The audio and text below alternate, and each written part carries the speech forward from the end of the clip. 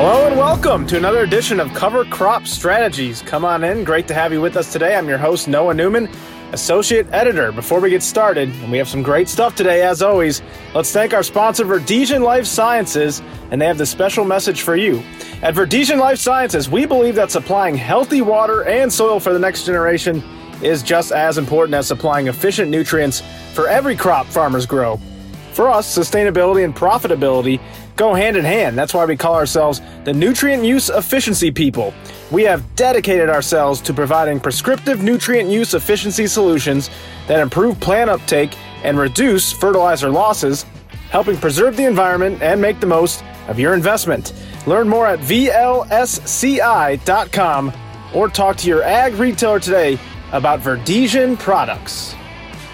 Let's take a road trip to Bardwell, Kentucky, where Reddick Farms just won the 2022 Leopold Conservation Award. Fresh off capturing the prestigious honor, the father-son duo of Brad and Joel Reddick join us for a conversation about conservation. The Reddicks have cover crops on every acre of their farm, and they are considered pioneers in Western Kentucky when it comes to planting green. On this episode of the podcast, the Reddicks give us an in-depth look at how conservation practices have really improved their operation. We'll learn about their favorite cover crop species, equipment, roller crimping, rotational grazing system, wildlife population, and much more. Without further ado, here's Brad and Joel. My name's Brad Reddick, Bardwell, Kentucky. We're in the westernmost part of the state of Kentucky along the Mississippi River.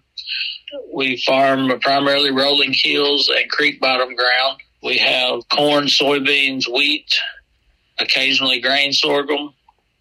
And we have 4 broiler barns that we're contracted with an integrator. And we also have a 80-cow beef cow herd, commercial beef cow herd. And I've been involved in farming my entire life. I was raised here on this farm. My wife and I have been actively farming for about 25 years, but I've been involved in cattle and tobacco and row crop my entire life. And I know your son Joel is joining us as well. Joel, introduce yourself and tell us, how heavily involved are you in the operation? Hi, this is Joel Reddick. I'm Brad and Amy's son. I'm 25, and I've been here on the farm full-time for 4 or 5 years now after I got out of college and got done doing that. And I'm involved every day. Some days it's just as small as picking up feed trays in the chicken houses, and some days it's helping make big decisions on how we're going to manage entire fields and entire crops. It's got a lot of variability, but I enjoy that. There's lots of curveballs. We've certainly had a curveball this last month with record heat and record drought, but we're dealing with that as best we can. So what college did you go to? And did you always want to be involved in farming, or is this something that kind of while you were in college, you had an epiphany and you want to do it? Or is this something you've always wanted to do, Joel?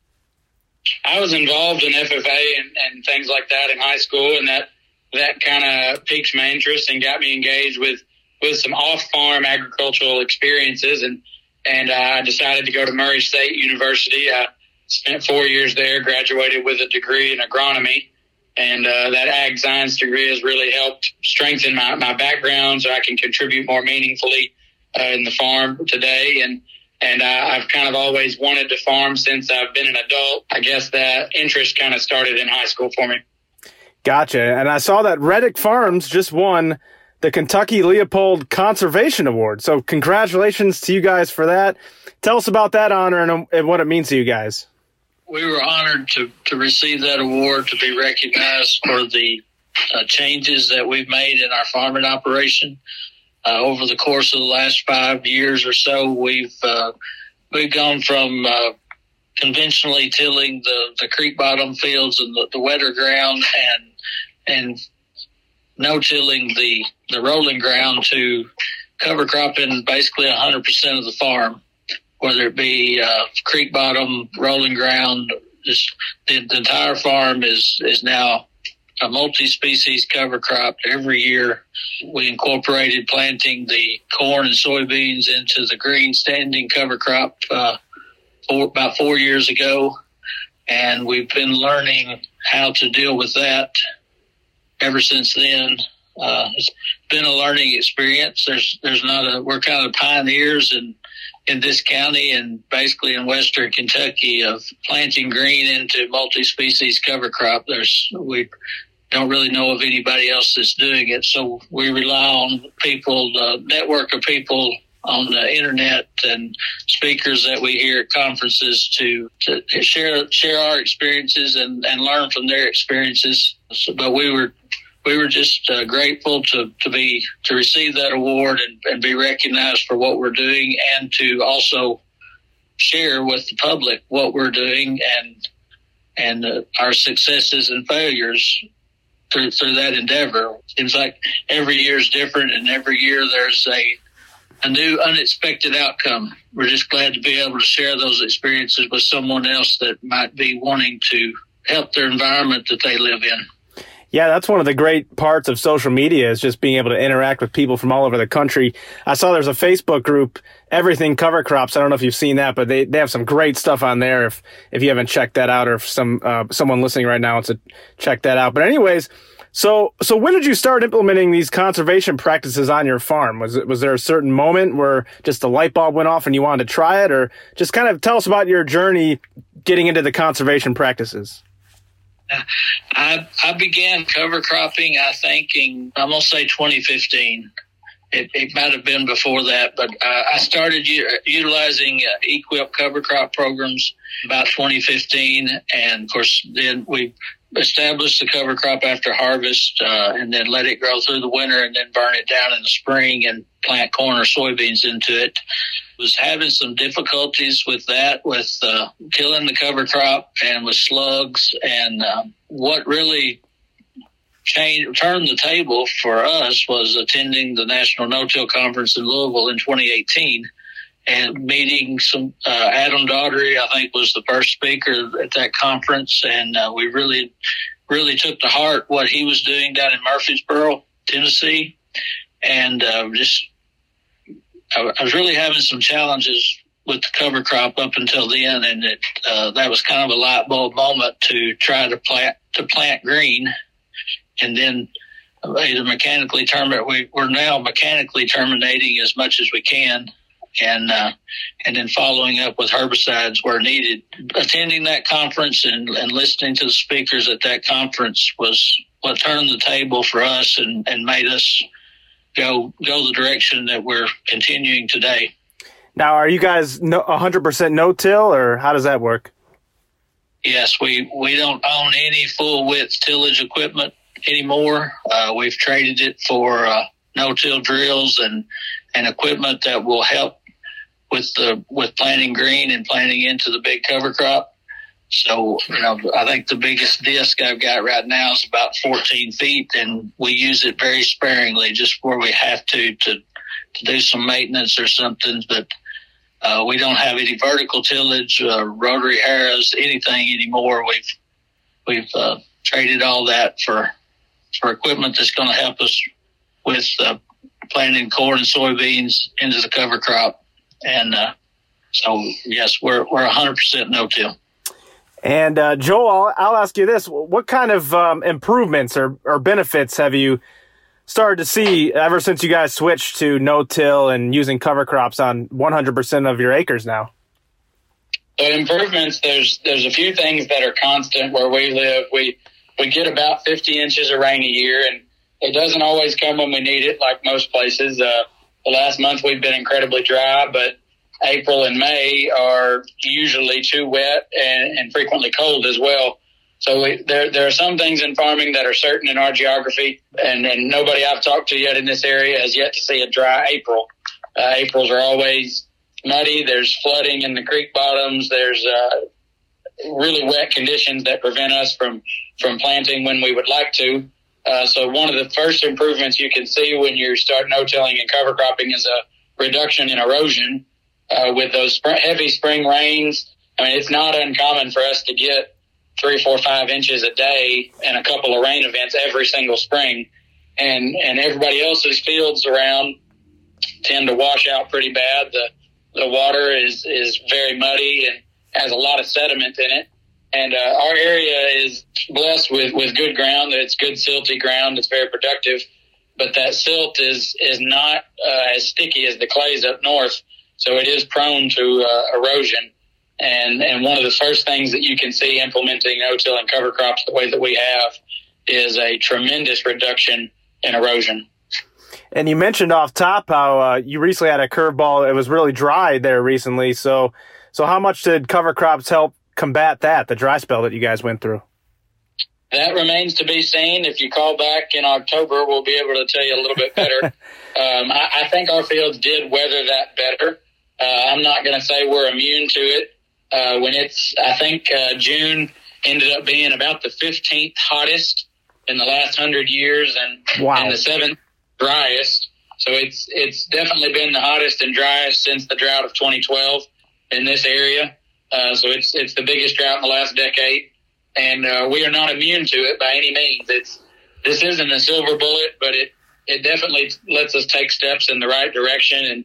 And we have other people that we've followed on social media and met through conferences and things that have been doing this longer than we have, and they're seeing even better results than we are. The longer you implement this system, the more soil you save, the more your ecosystem improves, and then the more resilient your ecosystem is in the event of these drastic weather changes. Gotcha. Yeah, we'll definitely have to check back in the fall. But let's talk about the species of cover crops that you guys are using, and how did the cover crop mixes? How are they custom matched for each field's crop rotation? Right. So we've kind of had a shotgun blast approach the last several years, trying to figure out what species work the best for different scenarios.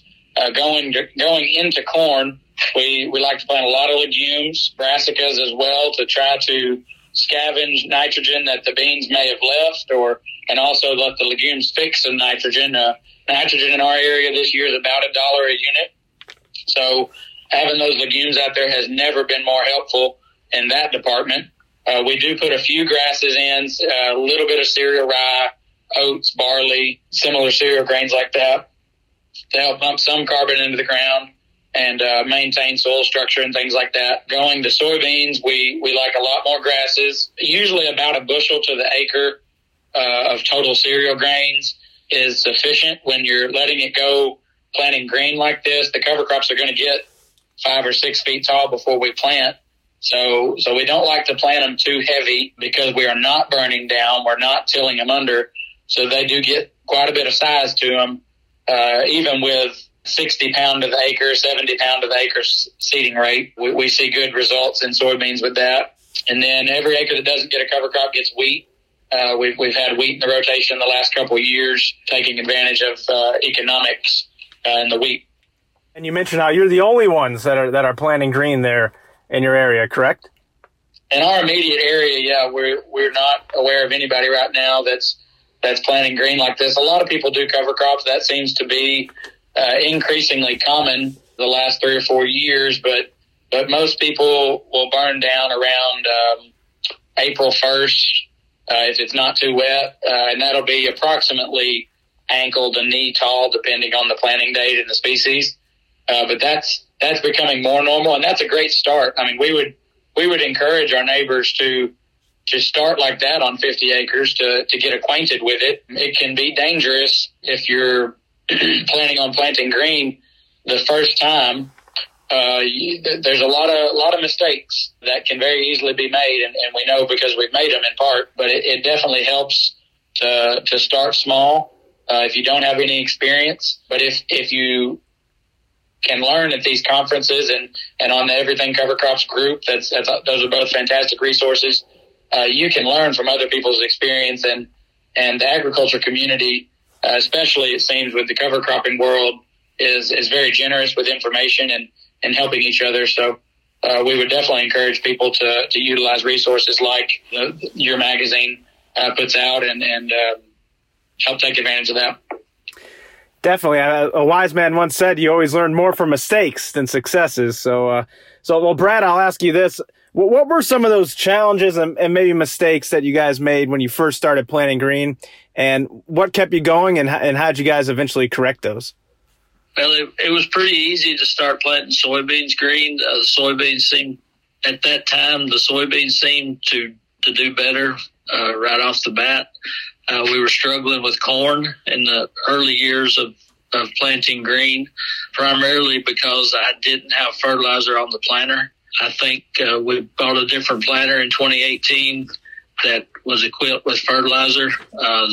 Because at that time we weren't using as many legumes, we were using more cereals, and the cereals were taking up a lot of the nitrogen that was available, like they're supposed to.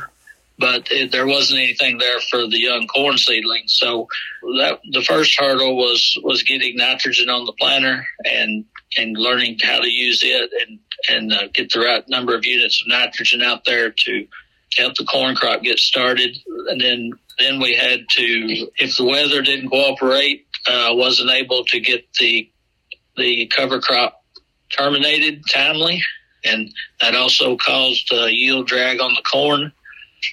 Like I said before, since then we've gone to mechanically terminating the cover crop as much as we can on the corn plant. We actually have a cover crop crimper on the corn planter now, and so we're trying to get the cover crop rolled down to where it's not blocking the sunlight and it's not taking up as much nutrients. I think that's been the biggest hurdle, is establishing a corn crop in a cereal grain cover crop. We've always had to, ever since we started, we've had to fight slugs, and now we're fighting voles in the soybeans. It seems like every field we've got this year has got patches in it where the voles have destroyed the soybean crop. So it's a constant battle, but we definitely see more benefits of what we're doing than we do negatives, just with the erosion control and the weed control and the reduction of inputs. Yeah, kind of going into more detail, if you could just kind of take us through the process of planting green. So when you plant, and then how quickly do you terminate? Do you terminate immediately after, or do you wait a little bit, or how does that work? We've decided that we don't need to start planting corn or soybeans until the 1st of May. Weather conditions are just too adverse in April, and we like to let our cover crop get as big as we can to get maximum utilization out of the cover crop, shading the ground and preventing weed germination and preventing moisture loss. So we typically start around the 1st of May planting corn and soybeans. We're putting about 60 units of nitrogen on with the corn planter as we plant, and doing some biologicals in furrow. We've got a cover crop crimper attached to the corn planter so that it's rolling everything down flat and terminating as many species as possible at that growth stage. And then this year we didn't come right back behind the planter before pre-emergence with a herbicide. I feel like as dry as we got, we probably would have benefited a little bit from completely terminating that cover crop earlier, but we never know what's going to happen. Hindsight, our corn probably suffered a little bit from having the green competing cover crop out there while it was getting established. There's primarily the oats. Everything seemed to crimp pretty good except for the oats, and they were just too short and didn't crimp well. But typically we come back about when the corn's V4 to V6 stage and put down a post-emergence herbicide application. And the last 2 or 3 years, the corn has been one pass of herbicide, and we've had pretty good control. And what type of herbicide do you use? This year I use Halix and Atrazine, Halix GT and Atrazine on the GMO corn. We have about 570 acres of corn this year, and about 250 of it was non-GMO corn. We've been expanding our non-GMO acres the last 2 or 3 years and doing more test strip trials and test plots with the non-GMO seed. On the non-GMO, I used Accent and Impact and Atrazine. Back to the conversation in just a second, but once again, let's thank our sponsor, Verdesian Life Sciences, and they have the special message for you. At Verdesian Life Sciences, we believe that supplying healthy water and soil for the next generation is just as important as supplying efficient nutrients for every crop farmers grow. For us, sustainability and profitability go hand in hand. That's why we call ourselves the Nutrient Use Efficiency People. We have dedicated ourselves to providing prescriptive nutrient use efficiency solutions that improve plant uptake and reduce fertilizer losses, helping preserve the environment and make the most of your investment. Learn more at VLSCI.com or talk to your ag retailer today about Verdesian products. Now, back to the podcast. All right, well, let's talk about the role that animals play on your farm. I know you implemented a rotational grazing program. Tell us a little bit about that. We've only got one farm that we're able to graze cover crop at the present time. That farm has perennial pasture and cover and row crop acres on it. And so I've been managing grazing on the cover crop acres in the spring, March and April on that farm. And the rest of our grazing management is on perennial pasture. We're just moving polywire and the water source every day or every 2 days, and trying to give the previous grazed ground 20 to 30 days rest in May when it's cool season. Forages are growing strong. I think it's helped this year with us turning off so dry. It's prolonged our grazing, but we reached a point in mid-June when there wasn't enough moisture for the grass to regrow. So we're we're feeding some stored feed right now at some one farm, and they're still grazing at the other farm. But our grasses have not grown back because we just didn't have any moisture in June. So the grazing management definitely helped us into the dry spell. When we start getting some moisture, not letting the cattle roam over the whole pasture will help us out this fall, grass reestablishing. Now, do you use manure as a fertilizer? Yes, we utilize all of the poultry manure that we have on farm in our primarily our row crop acres. We do use it on pasture and hay as well. But 100% of what we take out of our broiler barns is used for fertilizer. We also buy poultry manure from different farms around the area to cover the acres that we can't produce manure for. And how does that work? When do you apply it, and how much do you apply? We typically apply 2 to 3 tons prior to a wheat crop or prior to a corn crop. We apply it to the wheat in September and October, ground that we're going to be establishing wheat in October. And before corn, we typically apply it to January through March. And we have our own tandem axle spreader truck and loaders and stuff like that to handle the manure once we get it into the field with semis. But on the cattle manure, we don't handle any cattle manure. I've started unrolling my hay in the winter when I feed hay in the winter. I've started unrolling it out in the pasture, which helps to fertilize the pasture. But the remaining hay residue is incorporated back into the soil and helps with reseeding and with fertilizing the pasture, and also keeping the cattle more or less grazing hay. It's a more natural way of the cows fertilizing the pastures than confining them in a specific area or feeding hay in a specific area all winter. We've seen much better growth in the spring by unrolling the hay out in the pasture and spreading out all the manure from the cattle as they basically graze the hay. Gotcha. All right, well, back to you, Joel. I wanted to ask you about the equipment. So what kind of equipment are you guys using for each crop? So the air drill puts in a lot of time here. The air drill will seed all the soybeans, typically on 7.5-inch rows, which is a little bit abnormal for our area, but We're currently only farming about 1,600 acres, so it's difficult to justify having a 30-inch corn planter, an air drill, and a 15-inch soybean planter. The 15-inch soybean planter would be more normal for our area. It's what most of our neighbors use to plant soybeans.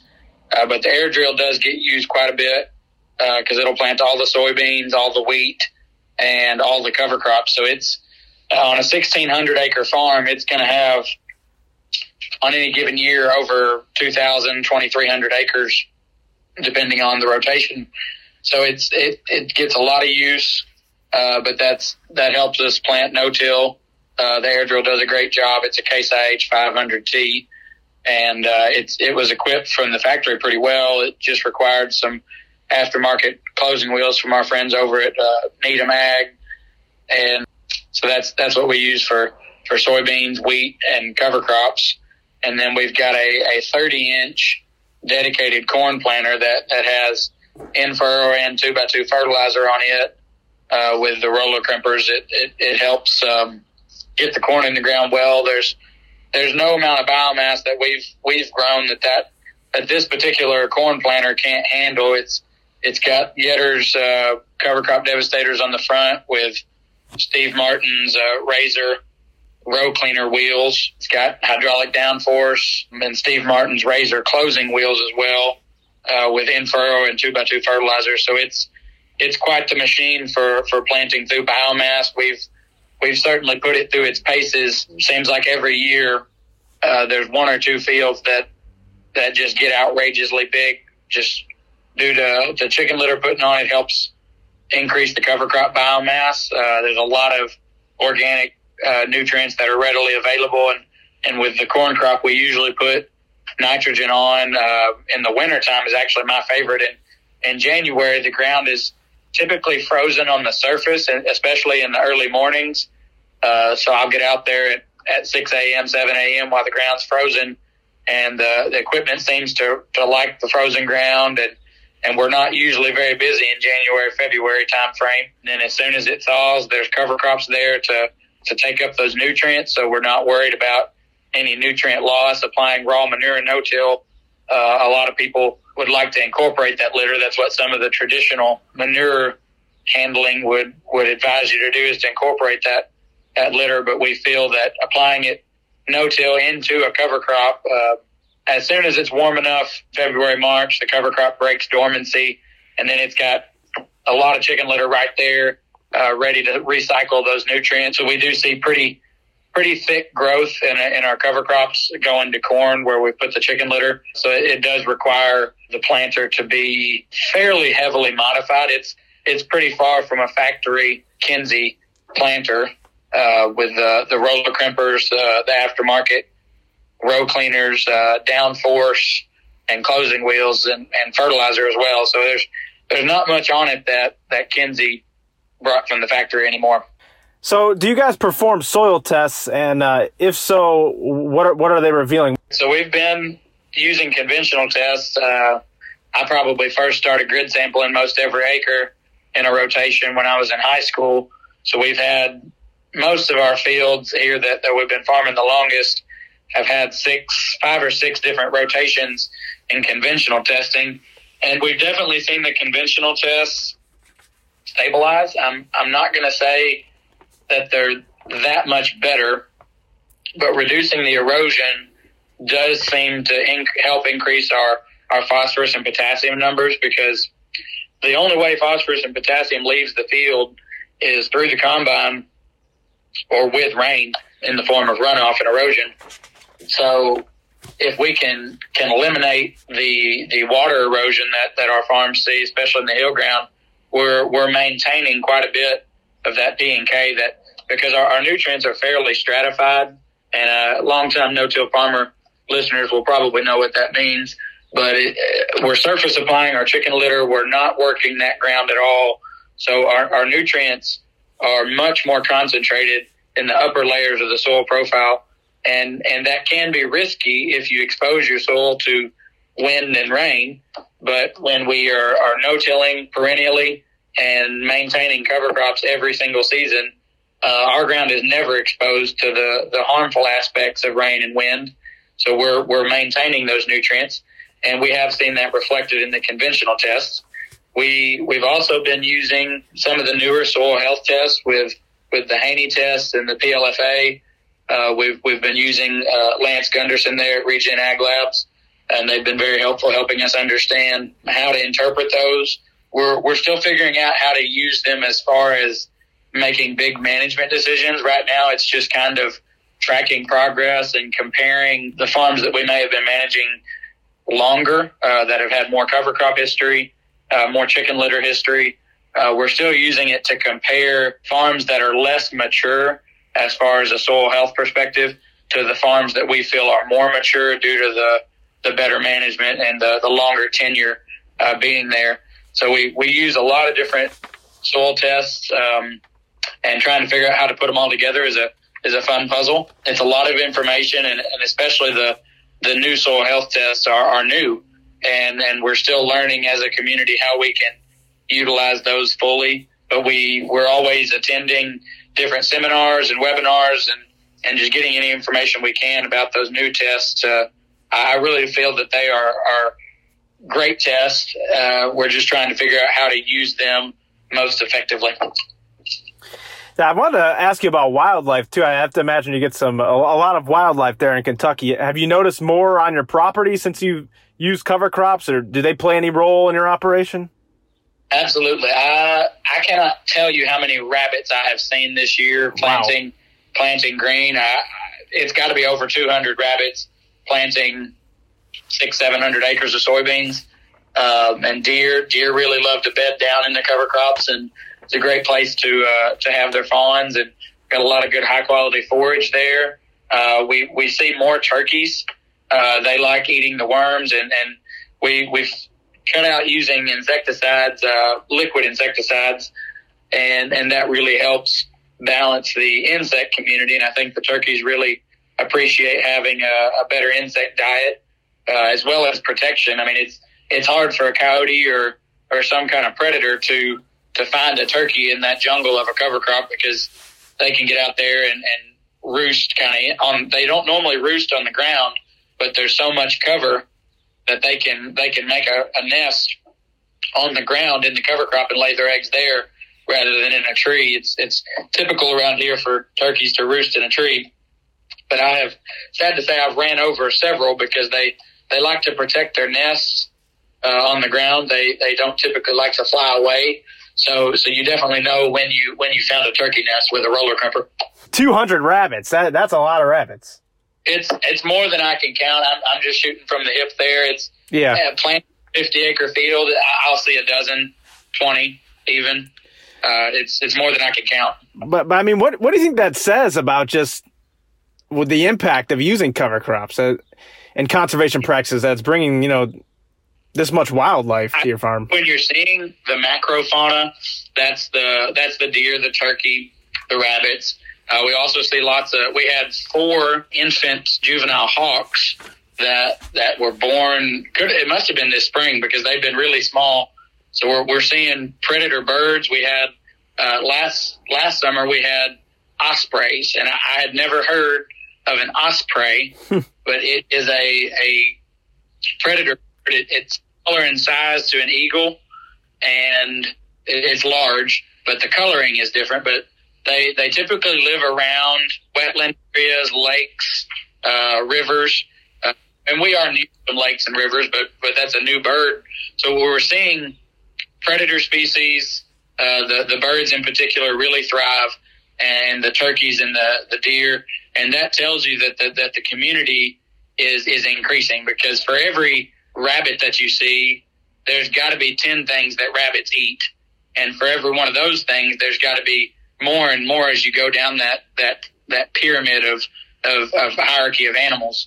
So it's good to see new predator species in the birds, especially because they're going to eat the voles. They're going to help balance the ecosystem in the long haul, and that tells us that we're moving in the right direction. Yeah, absolutely. Brad, I wanted to ask you, what are the average yields for your crops, and have you noticed the yields changing at all since you started adopting the conservation practices? Yes, we have noticed a change, not always for the better, but we've been pretty consistent over this time period that we've been implementing cover cropping and green planting.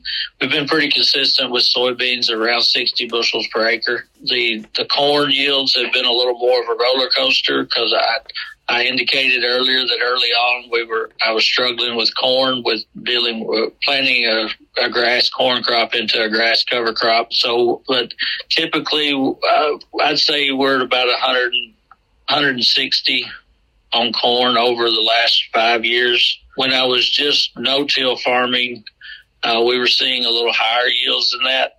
But by using the cover crop, we've been able to decrease the amount of inputs that we're putting into a corn crop. So we're still seeing good ROI. It's just we're not setting a record in this area on corn yields, but I think it's proof that we can be successful, that we're still in business without spending a whole lot of money on fertilizer and herbicides. But we have struggled with corn, but we're slowly overcoming it, and except for maybe this drought year, but that's not a reflection upon us or the cover crop. That's just the hand that we've been dealt this year. Now, if I were to ask you what your favorite cover crop species are in terms of just which ones that you've gotten the most bang for your buck out of, what would you say?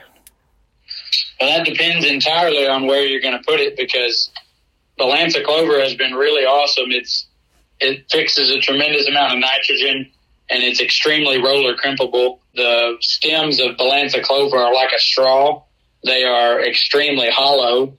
So if I had to pick one legume, it would probably be that one. We've planted it early and it survives the winter. We've planted it late. We've planted it wet. We've planted it too deep, and it just seems to keep coming.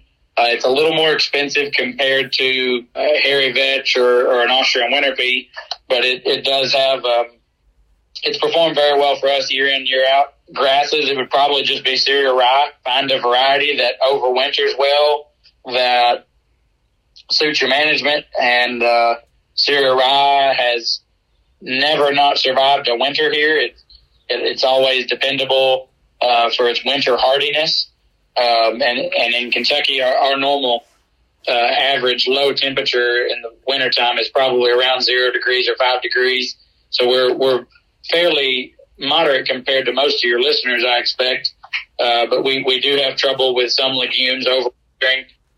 So we do have to be fairly picky with that. But if I had to pick a grass, it would be cereal rye. If I had to pick a legume, it would be Balanza clover. Gotcha. Brad, would you agree with those? Yes, I was going to say cereal rye would probably be my favorite and my go-to.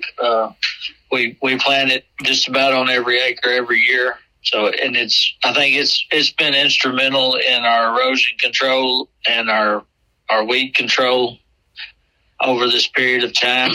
And you can't beat the biomass. Of course, we let it get big so that it is crimpable. And we've had a lot of falls where we've had a lot of volunteer cereal rye in the corn and soybeans, and so it's one that we go to every year. Have you noticed more farmers in your area start to think about using cover crops, or are more people doing it? Yes, I think overall there are more people using cover crops in Western Kentucky. There's not many willing to let it get as big as we do, but we just kind of took a leap of faith in 2018 and started planting into the green, letting it get big, and cutting out the commercial fertilizer out of the operation.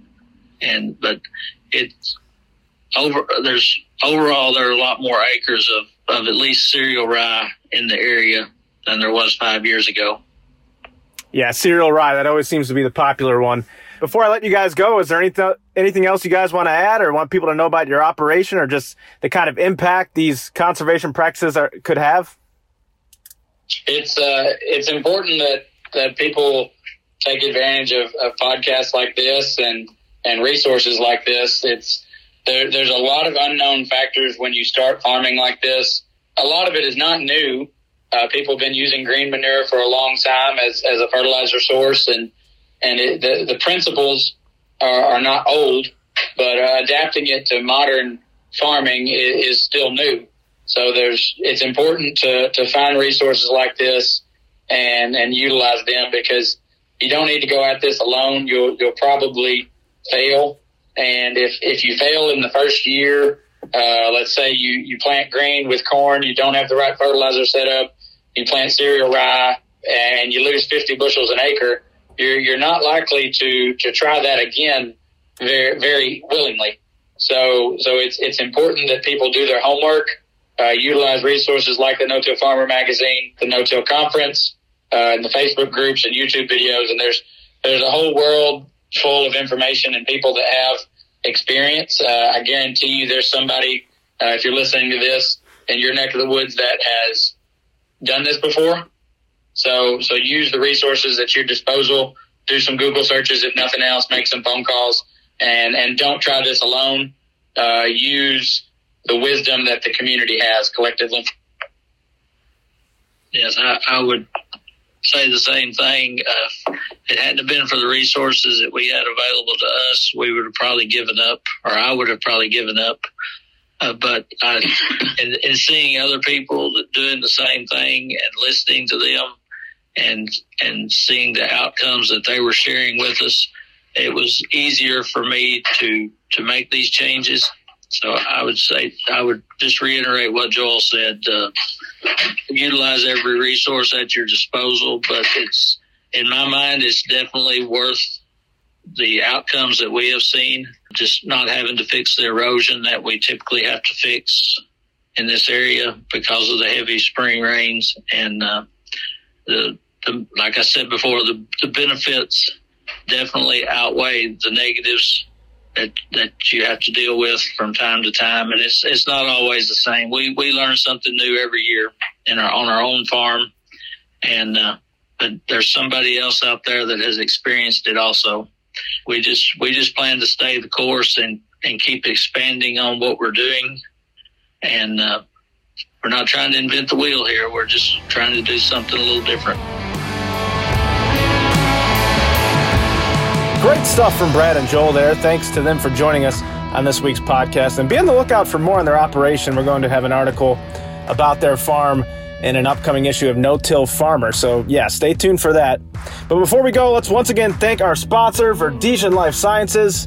And here's their special message for you. At Verdesian Life Sciences, we believe that supplying healthy water and soil for the next generation is just as important as supplying efficient nutrients for every crop farmers grow. For us, sustainability and profitability go hand in hand. That's why we call ourselves the Nutrient Use Efficiency People.